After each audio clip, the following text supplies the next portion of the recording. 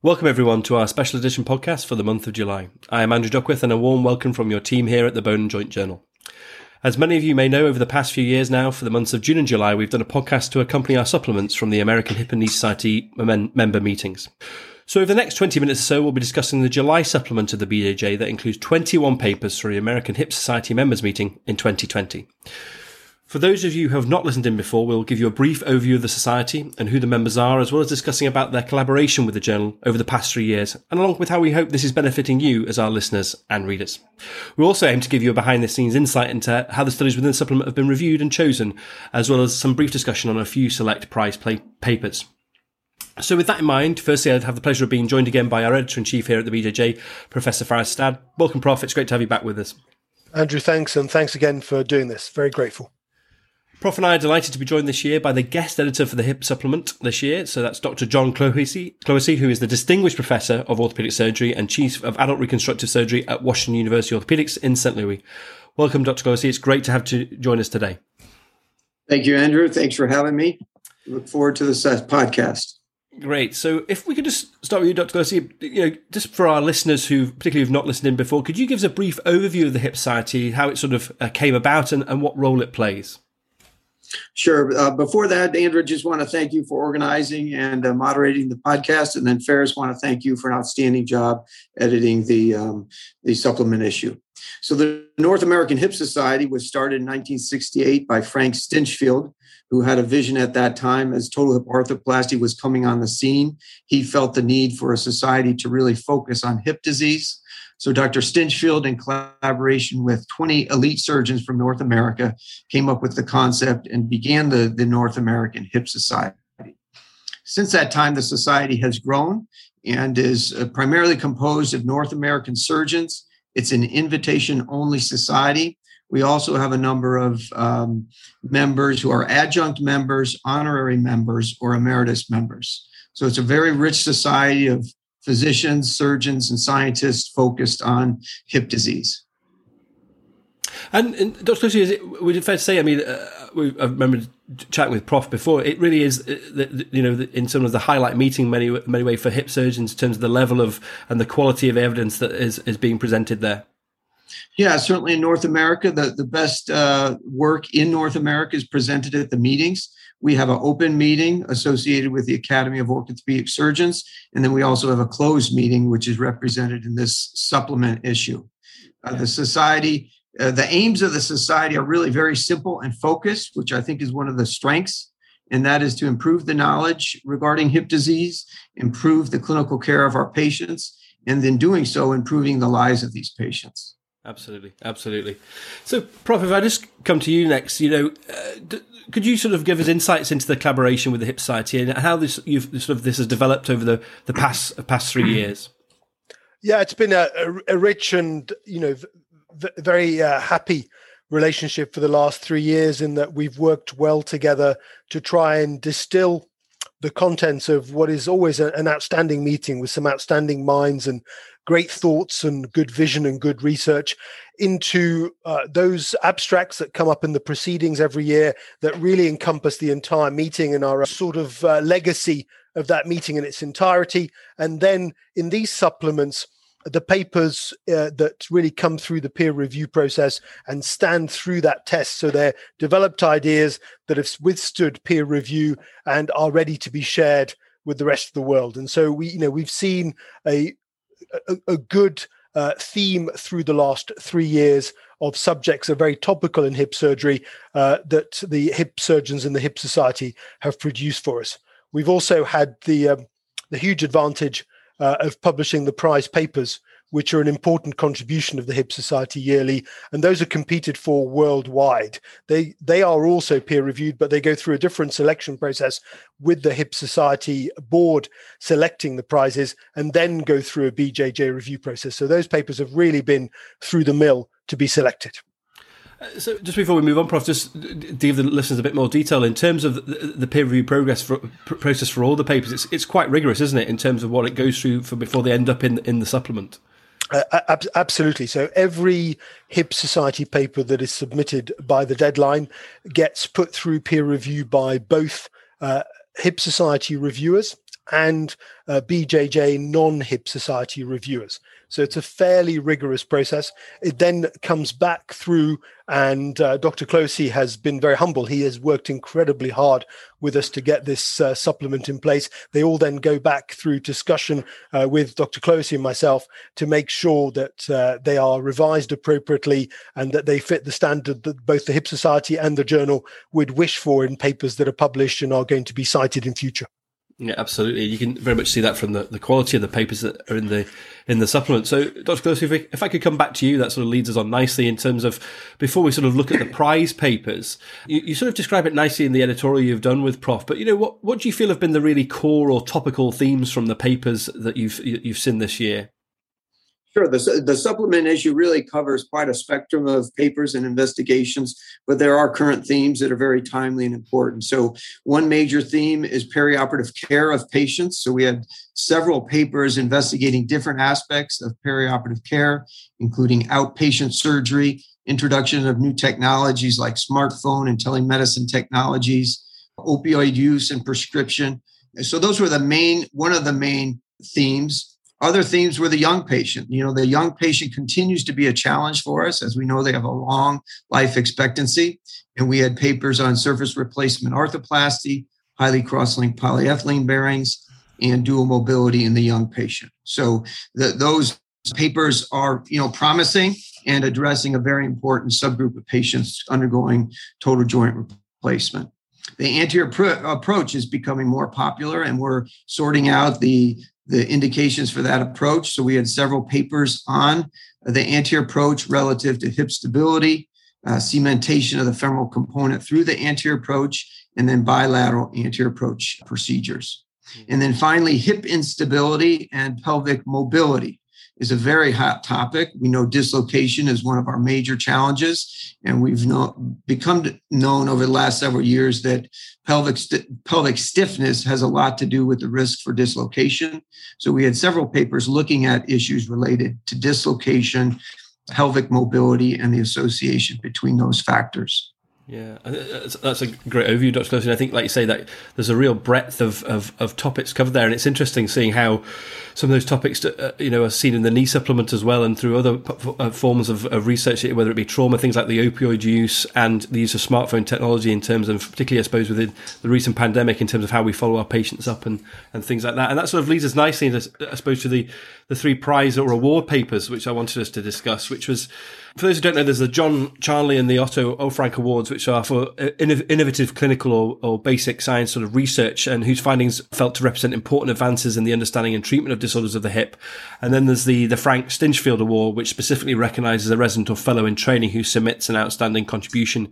So the first paper I wanted to touch upon was the one which won the John Charnley Award and reported on a protocol-based strategy when using hemiarthroplasty or total hip replacement for femoral neck fractures, and how this protocol that they've developed has influenced their mortality rates, their length of stay and complication. And that was from the team at the University of California. Yeah, this is a great article, and really this is, in many of our minds, viewed as the ultimate award from the Hip Society. So Roberts and his colleagues at UCSF introduced a interdisciplinary protocol to take care of hip fracture patients. As we all know, these fracture patients are at high risk for complication and even death. They tend to be elderly and commonly have multiple comorbidities. So they introduced a standardized protocol involving multiple disciplines, including orthopedics, geriatrics, ER medicine, cardiology, anesthesiology, and really demonstrated remarkable differences when compared to a historical control at their institution, and demonstrated decreased time to surgery, decreased length of stay, increased discharge to home, which we all know is an advantage for these patients, decreased complications, and a decreased 1-year mortality. So really remarkable findings with this interdisciplinary program, and something that I think a lot of centers are going to try to follow in the future. It really kind of outlines a roadmap to improve outcomes and decrease costs for these patients. No, I agree. The findings are really quite stark, aren't they, Dr. Closey? And it was interesting sort of how their rates of total hip replacement have been going up as well for these patients, their overall rate. Have you found that in your institution and generally throughout the States? Is it becoming more common for patients with hip fractures, even I suppose in light of the health study that recently came out from Mo Bandari's group? Is that what you're seeing as well?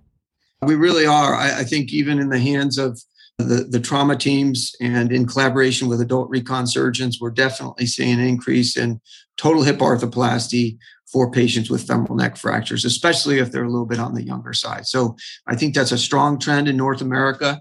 I'm not sure how that's playing out in Europe, but certainly the way we're tending in North America. No, I agree. And Prof, I just came to you before we move on to the next paper. It's a great study, isn't it? And it sort of, I suppose, mimics in some ways, and not completely, but what we've seen with sort of things like the best practice tariff here in the UK. And we had the paper recently from the White Group that showed similar things in terms of the benefits having protocols like this can have for this patient group.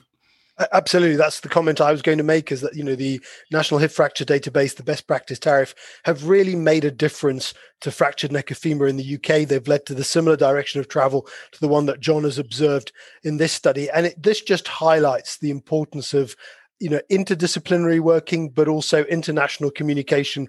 And I think what I hope our journal and these supplements are doing is leading to communication across the world about these important issues. So this complements very nicely the work that we've recently published and all the evidence that is accumulating that best practice tariff has improved care, improved mortality rates, decreased morbidity in this very important group of patients. Absolutely. No, absolutely. So if we could move on, Dr. Clifford, I came back to you. We're going to talk about the second prize paper next, which was from the team at HSS in New York. And that was a prospective large multi-center study that evaluated just under 4,000 consecutive patients undergoing a total hip replacement and looked at the use of the hip spine classification, how it could guide the use of dual mobility articulations in patients with spinopelvic pathology. Sure. This is another outstanding contribution, very timely, as many hip surgeons are working through these concepts of spinal deformity, pelvic stiffness, and the risk of dislocation. So Dr. Vigdorchak and his colleagues at HSS, as you mentioned, did a prospective multi-center study outlining first a hip spine classification system that they've previously published. In this article, they used that system and they really validated at 3 different centers with 3 different surgeons, which is very important. The system is based on 2 major concepts, and that is alignment of the spine and mobility of the pelvis.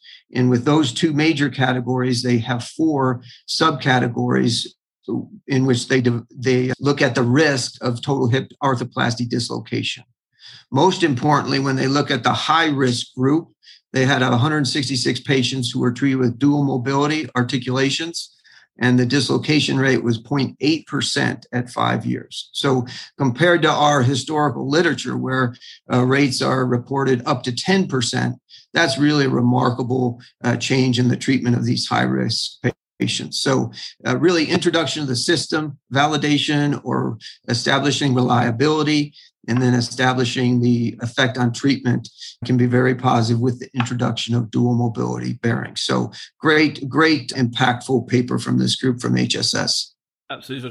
Prof, if I come to you, it really is, isn't it, in terms of giving you, these sort of preoperative evaluations and how they can help you in terms of the outcome for the patient. Yeah, absolutely. I think this is a lovely paper. We have had a number of groups worldwide entering this domain, this sort of whole spinopelvic alignment and the themes around it. And we desperately need a common language to discuss among spine and hip surgeons, and also to be able to go from this is a problem towards fleshing out who needs what solution and not just jumping to dual mobility. So I think John Vigdorchak's work and others is really going to push us forward. So this will prove to be an important and highly cited, highly referenced paper that people should look to for the right way to define these problems. Absolutely, yeah. Like you say, it gives us that common language to move forward with these. So if we come to, Dr. Clifford, I'll come back to you in the final prize paper, which won the Frank Stinchfield Award, and that was from the group in Ottawa. And the aim of their study was to develop an in vivo model of periprosthetic joint infection in cemented hip hemiarthroplasty and to monitor infection and biofilm formation in real time using their model. And this is a nice, interesting study, isn't it? This is a great study, a little different type of study. This is a basic science study. As we all know, PJI is a devastating problem for our patients, and we need methods to better study the pathophysiology of that disease and our potential treatments. So they turned to develop an in vivo small animal model, of which we really don't have good models for investigation. So very impressive. They developed this in vivo rat model looking at a cemented hemiarthroplasty and infection of that hemiarthroplasty, and then following the progression of disease and potentially the treatment of disease in the future with real-time monitoring of the infection and the development of the biofilm. So they're addressing a major clinical problem. It's a small animal model. Hopefully that will help us better understand the pathophysiology of PJI, as well as investigating potential treatments as we move forward. Absolutely. And Prof, it's great to see such a nice basic science paper, isn't it, in this area?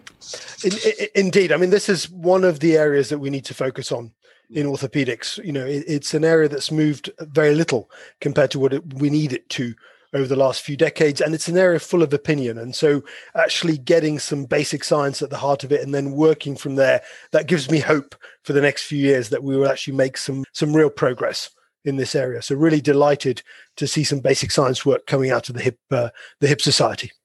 Absolutely.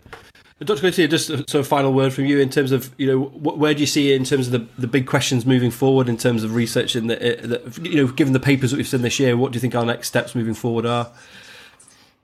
A great question. As we have some great work here that we've summarized. I think the hip spine issues are extremely important, and to make that generalizable in terms of the general orthopedic surgeon and the hip surgeon, and to implement that worldwide, those concepts, I think, is extremely important. As Ferris mentioned, PJI is a devastating problem worldwide. And again, we need to continue to make progress in that realm. Following young hip patients, we need to follow young patients over long periods of time. So 5 and 10-year outcome studies are fine, but we need to really focus more on 20 to 30-year outcome studies over the next decade. And then finally, one thing we haven't talked much about is preservation surgery of the hip. I think there's tremendous potential to refine those techniques in terms of patient selection, optimizing our surgical procedures to really push forward surgical prevention of hip osteoarthritis in the future. Absolutely. Well, Dr. Garcia, thank you so much for joining us. That was a really nice overview of a really exciting supplement, I think. And thank you so much for taking the time to join us today. Thank you very much. Great collaboration. Really enjoyed putting the supplement issue together and talking to you guys today. Thank you. And thanks so much, Prof, for joining us. It's great to see you back. Andrew, thank you. And it's been wonderful working with John on this and with the Hip Society. And thank you very much for putting this together. Thank you so much to you both for joining us for our podcast, and congratulations on an excellent supplement. I know it'll be of real interest to our readership and to our listeners. We do hope you've enjoyed joining us, and feel free to post or tweet about anything we have discussed here today. And thanks again for listening. Take care, everyone.